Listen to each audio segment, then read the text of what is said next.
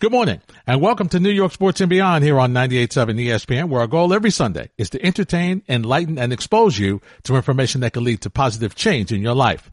I'm Larry Hardesty. And happy Mother's Day, everybody. This morning, we will speak with Jim Johnson. He's the executive director of Companions in Courage Foundation. They work hard to help children with medical issues in hospitals improve mentally and physically. You will love what they are doing. So, as we always suggest, be prepared to take down some valuable information you'll hear on the show this morning. And as always, we thank you for allowing us to be a part of your Sunday. We'll begin this edition of New York Sports and Beyond after this time out on 98.7 ESPN. Welcome back to New York Sports and Beyond. I'm Larry Hardesty. Well, Jim Johnson was an executive involved in sales and marketing for the New York Islanders from 1982 through 1995. That's where he initiated a host of successful ticket and promotional concepts.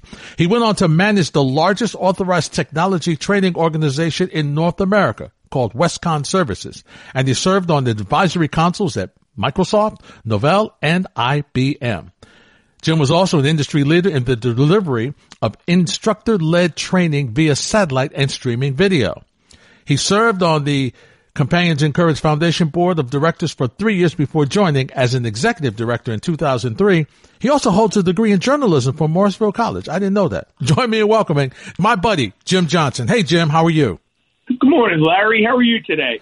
I'm doing great, my friend. Thanks for giving us a couple minutes on this Sunday morning. And here's what's so interesting. We're going to talk about Companions in Courage. And it's so funny. Every time I think about this organization, I want to change the name to Champions in Courage Foundation, Jim, because all you guys that are working with these kids and doing the great job led by Pat LaFontaine are champions in my book. It's kind of you to say that, but we've been doing this for 20 years. I can't tell you the number of times I've heard it pronounced Champions in Courage, Profiles in Courage, Companions, ENCOURAGE Courage. It's very funny. And I always say that to Pat LaFontaine. So as we both know, our good friend Pat LaFontaine's Hall of Fame hockey player, one of the top 100 players of all time. When he started this foundation, I said, why don't you just call Pat LaFontaine Foundation like everybody does? He said, I don't want it to be about me. I want to make it inclusive so that everybody feels like they can be a companion in courage. And that's kind of how it all came around. And I appreciate you thinking about us as champions, but we're just conduits. You know, we're just helping lead people to what is the right thing to do at the right time. What made Pat LaFontaine, and you mentioned it, his hockey credentials are well respected and well known. He's one of the tremendous players who ever played the game, who ever laced up the skates to get on the ice. But What made him see this as an opportunity, a need for this type of situation? Well, when he was still playing, Larry, he would go visit kids in children's hospitals, wherever he was, in New York City, Long Island, up in Buffalo, Western New York. And the thing that always he walked away with was the feeling that all these kids need is to feel loved. And at the time, most of the teen lounges and areas where kids could be set aside in a hospital were pretty bad shape. You know, they had some broken down computers. They had static board games that were missing pieces.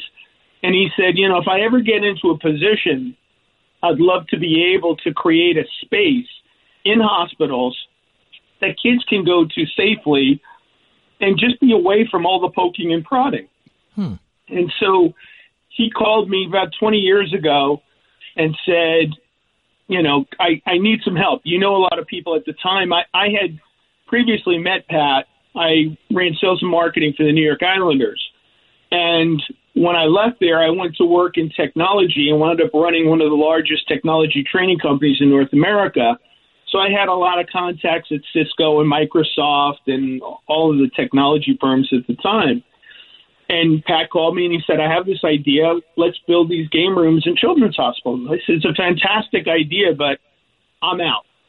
And he said, why are you out? And I said, because I'm a mush. I'll be crying all the time. I don't want to, I don't want to deal with that. And he said, no. He said, you'll be surprised at the reaction you'll get from parents, even if a child, God forbid, passes just the fact that you help put a smile on their child's face in their final days is going to mean the world. And I didn't know what he was talking about, so I said, all right, after about 6 weeks of persistence on his part, I said, all right, I'll give you 6 months. And that was 20 years ago. And it's been the most gratifying thing I've done in my life. And I feel so blessed that Pat came to me as a friend and said, can you help me? And he has had a profound impact on my life by asking me to join his life's work here with Companions in Courage. And jumping ahead of the story a little bit, it's also propelled you to do some work that you and I do with athletes helping athletes and working with some kids, some children that are just a little bit older in some cases, Jim. But that's the same thing. It's where you reach out to grab and understand that you have an influence and there's a need, Jim. And that's where you and Pat figured this out 20 years ago. Well, I mean, we've been fortunate, both of us, to be involved with some amazing people from Tim Bassett and Leslie Allen, Billy Taylor and Kyle Copeland, and, through the guidance of Warren Brining, the Athletes Helping Athletes program. It is a program that was so far ahead of its time as well when it started 30 years ago. And Pat LaFontaine was one of the early trainers in the program, and he saw at the time the need to reach out to young people.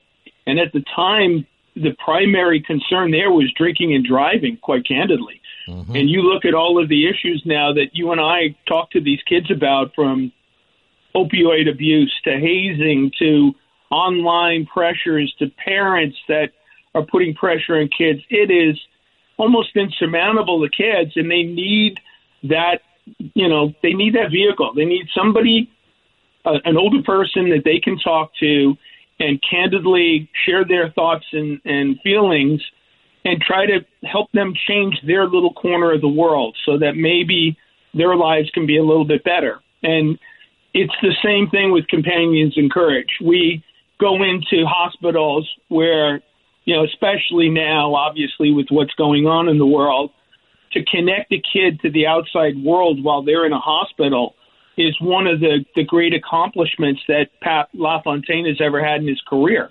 And he's really made a difference. And he's the perfect example, Larry, of all those other people that you and I know who use their celebrity to improve the lot of people in need. Yeah, absolutely. Jim Johnson is my guest. He is the executive director of Companions in Courage Foundation. You're listening to New York Sports and Beyond here on 98.7 ESPN. I'm Larry Hardesty. We'll explore what the Lion's Den rooms are and what is a child life staffer. That's next on 98.7 ESPN. Thanks for stopping by New York Sports and Beyond on 98.7 ESPN. I'm Larry Hardesty. Let's continue our discussion with Companions in Courage Executive Director Jim Johnson. Before I get in depth into child life staffs and the Lion's Den rooms and stuff like that, Jim, what has this COVID-19 pandemic done when so often now we're eliminating people from going into hospitals, and you've got a scenario where, loved ones can't be with loved ones in hospitals? Has these type of, situations, has that affected what you guys are able to do with Companions in Courage? Yeah, there's no question, Larry. I mean, where we are right now as a society is in the right place. People are looking at COVID-19 and saying, how do we, try to ease the way for people who have tested positive, the people that are fighting it, the frontline healthcare workers? All that attention should be on those people. But where we are drawing attention back to is the fact that you still have children's hospitals. There's 200 children's hospitals across North America that now have patients in beds that can no longer, because of COVID restrictions, see their family. They can't see their friends. They're stuck in beds. They can't even go down the hall to the teen lounge and play a video game because they're not allowed to mingle. So what has transpired in our world is we're still trying to do stuff to help the COVID patients and the frontline medical staff. We've, it's not our mission, but we've been involved in a couple of projects where we have gotten face shields, as an example, made and delivered to 1,000 healthcare workers. We have gone to our technology partners and said, we have the ability to reach into hospitals. We know who to talk to. If you can provide us with, these resources, we'll get it to the right people. And so what we have done is kind of morph our mission, which is no child in the fight for life or health should ever have to go through it alone. We are expanding that into nobody in the fight for life or health should ever have to go through it alone. And we're trying to do whatever we can whenever a need arises. That's amazing. That's just amazing. Jim, tell me about these Lion's Den rooms. It sounds fascinating. Well, they are fascinating, and they were really revolutionary 20 years ago when Pat had this idea.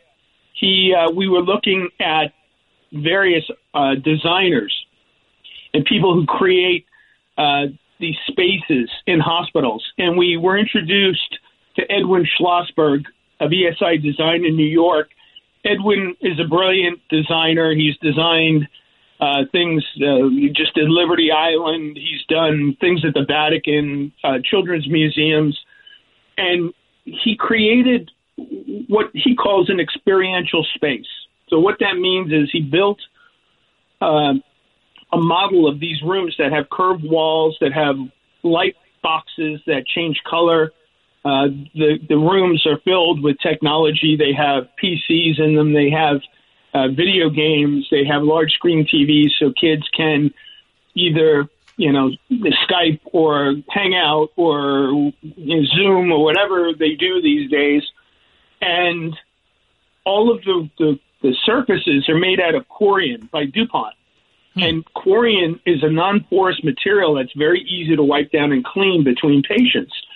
So patients can go into these spaces, and we've heard them described as being, it's kind of like going from Kansas into Oz.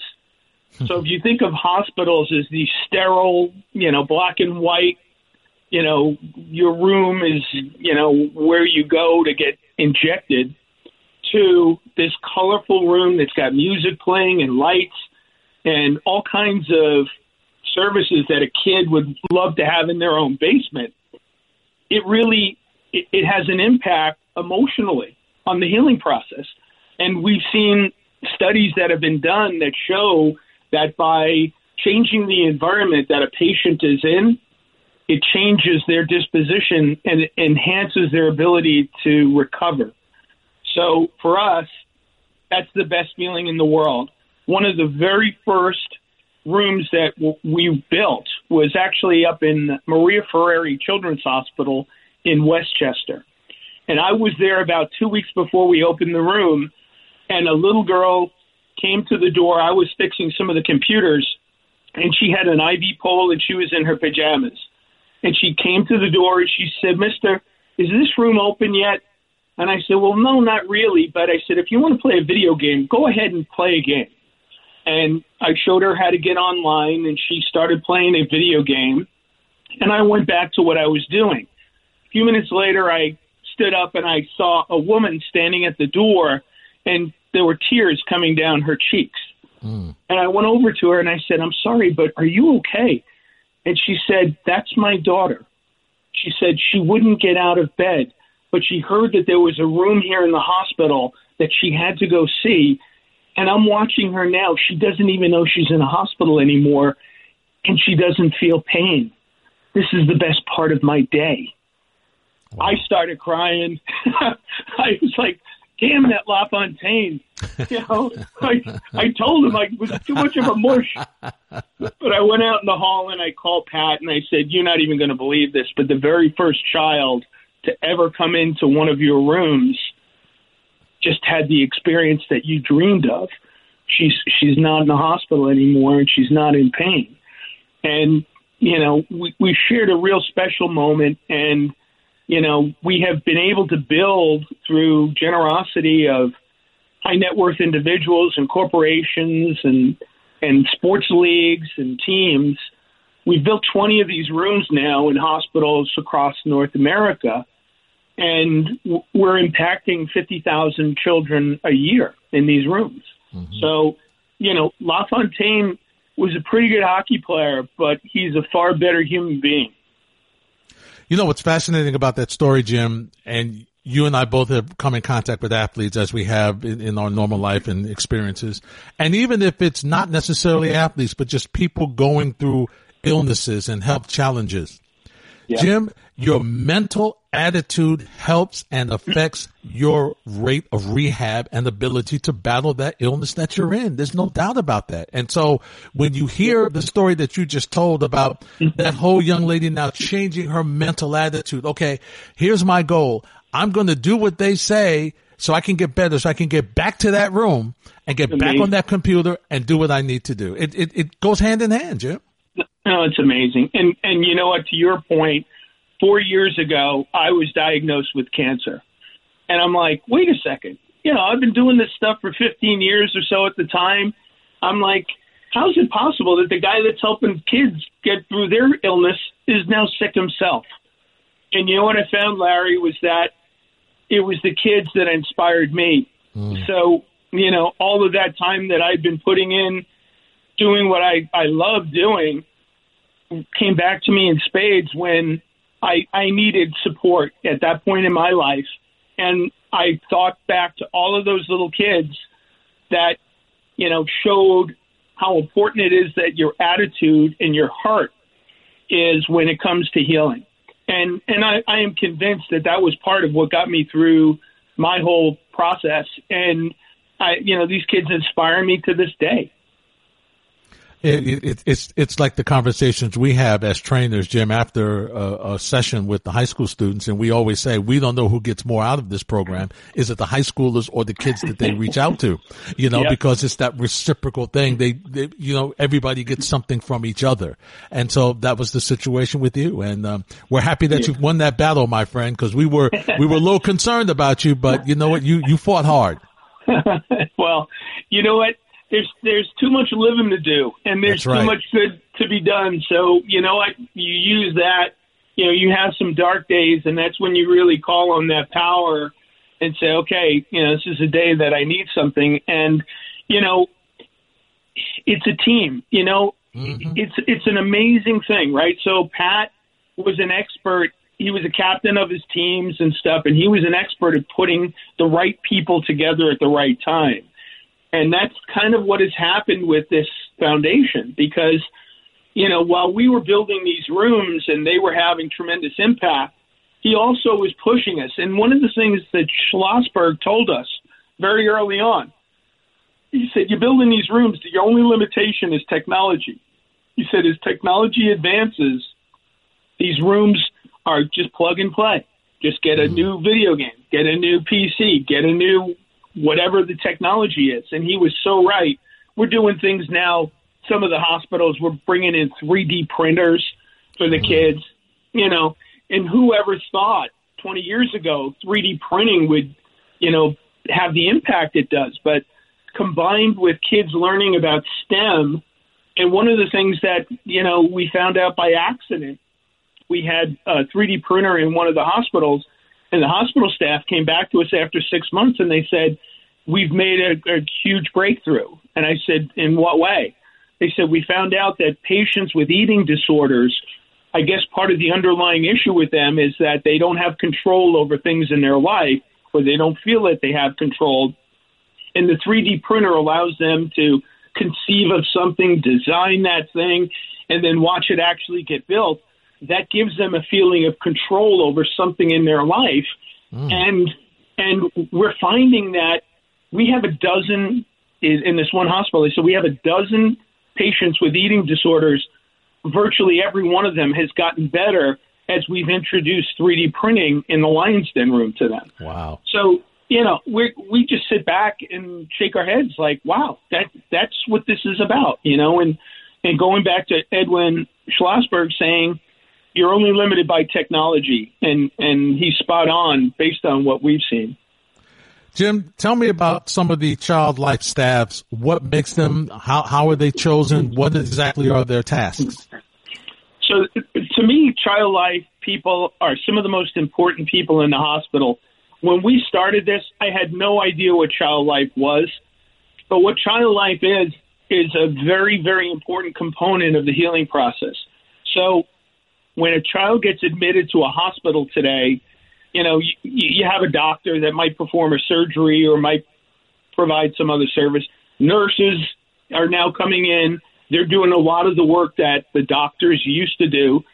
But the day-to-day, the other 16 hours of the day that a child isn't sleeping, child life, I've always classified them as kind of surrogate parents. So what happens is child needs to take their medicine. It's child life that makes sure that they do. A child needs to get down to therapy sessions. It's child life that makes sure they get down there. Child needs to start working on their motor skills. It's child life who comes in and makes sure that they have, games that they can play, or they can do artwork, or they can do music or pet therapy. It's all comes under the auspices of child life. And one of the things that we have seen happen, I am a huge fan of child life people in hospitals. Mm-hmm. And everyone that I meet, they seem to be, I don't know, maybe when they get their certifications, they get some kind of a magic wand over them that they're all the same disposition. They're always happy. Mm. They're always there, committed to the patients. Think about, you have 3 children, Larry, and you have one child who's sick in the hospital, and either you or your wife wants to be with the child at all times. Well, sometimes you can't do that. In today's world, both parents have to work. Maybe one parent is working, the other one is taking care of the other 2 that need to get to dance class or to basketball practice. So child life fills that void, and they come in and they make sure that even if the natural parent isn't there, there's always a parent there, and it's through somebody in child life. So what's transpired now is in some of these hospitals, because of COVID, as an example, there's a hospital in New York City that has 100 patient beds, and they have 30 child life staff on duty. Mm-hmm. And as of last Friday, because of COVID, either because somebody on the child life staff tested positive, or somebody had been exposed and now needs to spend 14 days in quarantine, or maybe somebody in child life had to be repurposed to go work in a COVID unit because they were shorthanded. This hospital in New York was down to 6 child life staff for 100 kids. Wow. So it's overwhelming. It's a tsunami on these people, too. They're not in the direct line maybe of COVID, but they are in the direct line because these kids need services. So that's kind of where Pat has pushed us towards, is to say, let's see what we can do. So we have gone back to Google as an example and told Google, what kind of programs do you have to provide tablets, whether they be Chromebooks or Pixel slates. They had already donated 40 Pixel slates or Chromebooks to us that we have distributed to hospitals. And this morning, they sent us an email actually overnight that said they're going to send us 40 more. Wow. So, which is extraordinary. So they will go, as soon as we receive them, they're going to be set up and shipped out to hospitals to immediately go into servicing these kids that are all alone in the hospital. That's amazing. That's amazing. While checking out your website, which is CIC16.org, Jim, I noticed you've got these live webcam links. Tell me about those. Yeah, so that's been another, thing that has kind of evolved, right? So as we were looking, and this actually goes back long before COVID, we said, let's look at resources that we can apply to bring celebrities to the kids. So we went to the patients in the hospital, and we said, if you could ask any celebrity any question, what would it be? And they tell us the celebrity, and they tell us the questions, and then we reach out to the celebrity and say, would you be willing to give us 5 minutes to answer this child's questions? And the response, as you can imagine, is overwhelming. Everybody is absolutely. And it's as simple as the celebrity sitting with their phone, answering the questions, uploading it to an account that we have. We package it and make it available on our YouTube page. Mm-hmm. So that was good. But we also realized, in the example I just gave you about a Child Life staff being decimated through COVID, that those people don't have the time to do the research. So what we did is we went out, in addition to telling them, hey, we've got some great content for you, that's original content, we also hooked them up to live webcams and live links to things like the International Space Station or to the Smithsonian or to the San Diego Zoo and aquariums.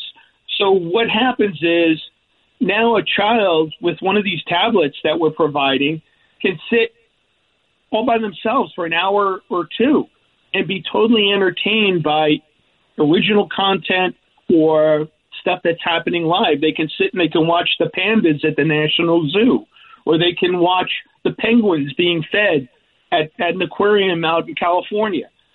And all of it is helping in the healing process because it's taking their mind off of the pain. It's taking their mind off of feeling bad about their situation, and it connects them to the outside world when they're otherwise very much isolated. It's the voice of Jim Johnson. He's the executive director of Companions Encourage Foundation. You're listening to New York Sports and Beyond. When we return, what are some of the technological changes Companions Encourage have noticed over the past 20 years? Stay with us on 98.7 ESPN. Welcome back to New York Sports and Beyond on 98.7 ESPN. I'm Larry Hardesty. Let's conclude my discussion with Jim Johnson, executive director of the Companions Encourage Foundation. Jim, take me back. Now, how has this foundation grown? And you've given us little examples, but just take us back from day one, 20 years ago, to where you are. What are some of the changes that you've seen? Well, it's a great question, Larry, because things have changed quite a bit. What we have seen in healthcare, and I'm not an advocate of this, and a lot of the Child Life people that I talk to are not advocates of this. So that's my disclaimer going in. Mm-hmm. A lot of the new hospitals that are getting built, and they don't build a lot of new children's hospitals, standalone hospitals, but the ones that are getting built, they are focused on providing video games and, Netflix and stuff at a patient's bedside. And they also are focused on having private beds so that, there's one patient in a room. And, theoretically, you say, wow, that's really great. You're all alone and you get to watch whatever you want to watch and play whatever you want to play. It's actually counterintuitive. And I'll tell you a story. Okay. When we first started in one of the first Lion's Den rooms, this was actually in New York City at Kravis Children's in Mount Sinai. Again, I'm in the room, kind of minding my own business, and I see a little boy who's maybe 6 or 7 and an older boy who's probably about 16. And they're playing side-by-side video games, but they're not talking to each other. And, at that time, they used to say to us, the healthcare people, maybe we shouldn't mix the younger kids with the older kids. Maybe we should set hours where only the little kids can come in, and then in the evening, maybe the older kids only. I said, do what you want to do. We're providing you this resource, but we're not going to tell you how to run it. That's your bailiwick. You guys know patient behavior better than we could ever know it. So, at any rate, I'm watching these two young boys playing a video game. All of a sudden, the 16-year-old looks at the little guy and he goes, if you hit that yellow button twice, that guy will get superpowers and he can do better in the game. And the little kid goes, oh, my God, I didn't know that. And he hits it, and I see him get all excited. And the bigger kid, kind of cocky, sitting there playing his video game. And he tells the kid another little tip on how to play the game. And then the remarkable thing happens. The older kid turns to the little guy and he said, "What were your numbers today?" And the little guy said, "Well, I was like 480. And the older guy says, 480? You've got to tell the doctor you want to go on my diet. You got to get your numbers down." And I realized at that moment that both of those kids were diabetic. And the older kid was trying to counsel and coach the younger kid so that he would get better and work with doctors to try to get better. And I realized the power of having this social aspect of healing. And I think when we see new hospitals being built where kids are isolated, one off to a room, I think we lose that. And, you know, maybe right now at this moment in time, because of COVID, yes, it's better that kids stay isolated one off in a room. But I think in the overall healing process, that ability to socialize, whether you're 16 or 6, doesn't matter. You're both going through something difficult together in healthcare, and you can be inspirational to each other. So one of the things that I've seen is, you know, a look and feel that people in the world may think that it's better to be single in a room. We kind of are counter to that. And we're looking and saying, no, there's a place for that, but kids really need to be together. And that's, I guess, kind of the biggest thing that we've seen in change. And then going back to Edwin Schlossberg's comments, you're only limited by technology. So, you know, the thing that we are always looking at, and, you know, about 2 weeks ago, I was talking to a company that does artificial intelligence. And, you know, we're looking to see, is this the time to start introducing that into our offerings? And candidly, I don't think it's there yet. You know, there are some aspects that are great, but there's a lot of aspects to it. You know, you have to put on a headset. How do you clean that headset between patient uses? Yeah. There are some aspects of AI that could spark somebody to have a seizure. You know, how do we manage that? So it's potentially it's going to be the next thing, but it isn't there yet. So we, you know, constantly are talking to Child Life directors, finding out what their needs are, and then we rush to try to address those needs. And that's never been more so than now. I mean, we heard from a couple of our hospitals how frustrating it was at this point in maternity wards. Mothers couldn't be the only one in the maternity ward. You know, a father couldn't be there as his child is getting born. And so we talked to Cisco, and they came up with some really high-end, like tablets that are high-definition cameras so that a dad can experience the birth of his child. And we provided that to the hospitals. Hospitals then took some of those devices and they put them into some of the COVID units because that was the only way that some of the people in COVID, treatments could talk to their families. So the world of healthcare is evolving. I think the more bandwidth that is available at hospitals, the greater the experience is going to be, whether it be, streaming, live events from the International Space Station or from a museum or an aquarium or just the birth of a child. Technology is going to take us places that 20 years ago we could have never imagined.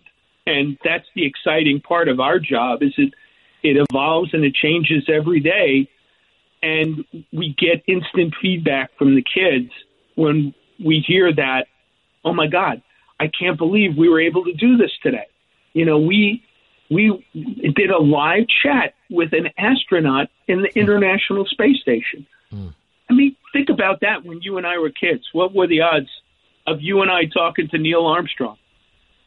Listen, people were trying to convince us that Neil Armstrong was really on the moon, or not some movie set on the West Coast. So we couldn't even think about talking to him. We didn't even know where he was. That's true. You're very true. So yeah, no, but it's, as we look at, where things are going, it's only going to be better, and it's going to be more powerful, and hopefully it helps in the healing process even more. Jim, you're not doing this for free, my friend. There are donations, there are advertisers, there are sponsors that you've had. Why don't you take a couple of minutes before we end our chat today and congratulate some of the folks over the years and some of the people who are, been very helpful and doing some of the things that you guys have needed done to help these kids. Well, that's it. I mean, you hit the nail on the head, Larry. Pat and I have been kind of like mom and pop, but mom and pop have an incredible backing of supporters, both financially and people that, when we introduce this whole concept to them, people step up in financial ways, but also corporations, the technology. We talked about Microsoft. Microsoft built 400 mobile Xbox kiosks that we delivered to patients' bedsides. And it was a direct result. They said, we love what you do with the Lions Dens. Can we do more? So they said, well, how about if we build these devices that the kid can't get to the Lions Den room to play a game? They can play at their bedside.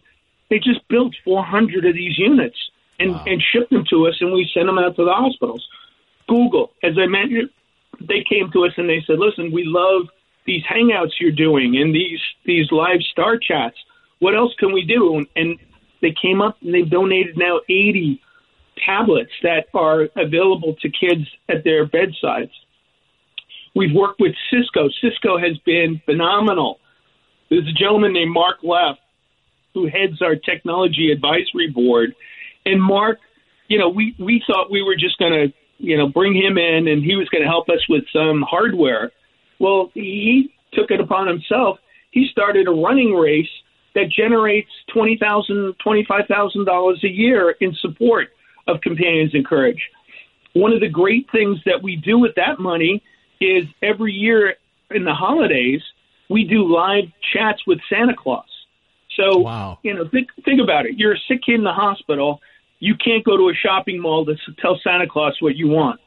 What we do is we get Santa Claus live from the North Pole to sit and have personal one-on-one visits with patients. The information on each patient is sent up to the North Pole in advance so that Santa knows the next person coming in is this child. This is his siblings' names. This is the name of their pet. And Santa knows everything about them. And then we provide gift cards for every single patient. And in some cases, what the Child Life staff does is they take those gift cards, listen to what the child asks Santa for. That night, they'll go to the local store, purchase with that gift card whatever the child asks for, wrap it, and when the kid wakes up in the morning, it's sitting at the foot of their bed. Now, if that isn't the holiday spirit, you could be Scrooge, and your heart would melt watching this experience happen. And this is because a hockey player decided to make a difference in a couple of kids' lives. Our board is comprised of some great people. We have a couple of people in healthcare. Diane Rohde, she runs the Child Life department at Mount Sinai Hospital. Dr. Sean Lebchuk, he's the head pediatric heart surgeon at St. Francis. We have a gentleman named George Ross.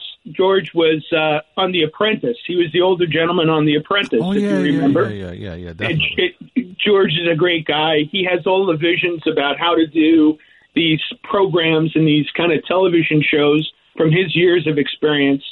We have a couple of gentlemen from the finance world. Jerry Wood is a former partner at Morgan Stanley, and Rich Pluta is involved with Merrill Lynch right now. And Carl Lombardi is our treasurer. So Carl Lombardi is a gentleman who runs a manufacturing plant on Long Island, and he said he's the guy that brought the idea about 3D printers to us. He said, I use 3D printers all the time to manufacture the stuff I do. Why don't we introduce that to the hospitals? And who would have ever believed that it could have the impact that it did? So, we're blessed, and we know we're blessed. And, it makes it even, it's a team thing, right? So in sports, Larry, what is the thing we want to all do in sports? We want to win. Yeah. Well, that's it. When you win in sports, you get a trophy or, you get some kind of recognition. When you win as a companion in courage, you're saving lives. And, Pat he shares this story that when he would go visit some kids, when he was done with the visit, he would take off his gown and his cap because these kids were so sick. And in one particular case, a nurse came to him and started crying and said, you don't realize the impact that you have on this child. And Pat said, oh, he's my friend. I enjoy it. Come play video games with him once every week or so. She says, no, you don't get it. The only time this boy smiles is when you're here. So think about that an athlete can have that kind of an impact on a child going through something very difficult. And, then you realize that being a companion in courage and making sure that no child in the fight for life or health goes through it alone is probably one of the greatest callings that any of us can be involved in. And we're so blessed to have a great, great nucleus behind us to allow us to do what we do. Jim, I can't think of a better way to end our conversation this morning, other than to give out the website and give some information about how people can donate. Because I know you guys have, because you always brag about these big events you have, like the Runner's Edge Main Street Mile and the big, golf classic in October. And see, we're waiting to see, and you'll get back to us and let us know whether they have to be rescheduled because of the COVID-19 Foundation, but, COVID-19 situation. But obviously, this is going to cut into the funds that these kids need. So let's talk about donations, my friend. I appreciate that because it is critical right now. In all likelihood, we're probably not going to be able to do either of those two big fundraising events. But we want to still continue to make a difference. So if people can, and it's a hard ask right now, and we know that and we appreciate it, but if anybody can support the work that we're doing, it's critical work right now, and it's not, in the line of the COVID, but it's deeply impacted by COVID. So we're at CIC16.org. So CIC16.org. And we're also on Twitter. We're also on, YouTube. Just do a Google search on Pat LaFontaine, and you'll be able to find where we are. There's plenty of places on our website where people can go and donate. I just got a call this morning, actually, from a bank. They said, we love what you guys are doing. We've never really been involved deeply with what you're doing. We want to take a much more active role. How do we help? Can we designate what hospital gets the help? And the answer is, of course. Our mission is to help any child that's sick and that's in a hospital. And if we have somebody come to us, I had somebody from a hospital in Las Vegas about a month ago, right before all of this happened, say, we would love to be able to put a Lions Den room in Las Vegas. How do we get started? And, that's all we need is the impetus from somebody to say, I want to help this give you all of the tools that you need, all of the introductions for the technology. We'll do whatever we can. And once we give you those items that we get donated from the technology partners, that's it. That's our only requirement. We don't ask for anything else. So, if you can help at CIC16.org, that's wonderful. And, just everybody, please be safe and continue to be well. Jim, it's always a pleasure. It's always fun talking with you, my friend, and give Pat and all the folks that are doing such great work with these kids who are giving them the opportunity to find the road, the game plan, right, to get healthy and to have that positive attitude that goes along with the medicine and the people around them, that they get better. And hopefully, Jim, one day, things will be so good with the medicine and things that we'll just talk about. You and I will be sitting back talking. Remember when we used to have the companions in courage and we were doing all this stuff? Now, you know what? Things have moved right on. Well, you know what? You're a companion in courage, Larry, because you're very much involved, and getting the word out is one of the most important things that any charity can have. And we truly appreciate your friendship, first and foremost, but your added compassion for pediatric patients in children's hospitals is something that we cherish very much. So thank you for that. All right, Jim. Thanks a lot. Give our regards to everybody. You and your family stay safe as well, and we'll talk soon. Thank you so much. That wraps up this edition of New York Sports and Beyond on 98.7 ESPN. We thank you for listening. We'll join you during the week on ESPN New York Tonight and right back here next Sunday morning on New York Sports and Beyond. For my producer, Prime Time Ray Santiago, I'm Larry Hardesty. The conversation continues right here on 98.7 ESPN New York.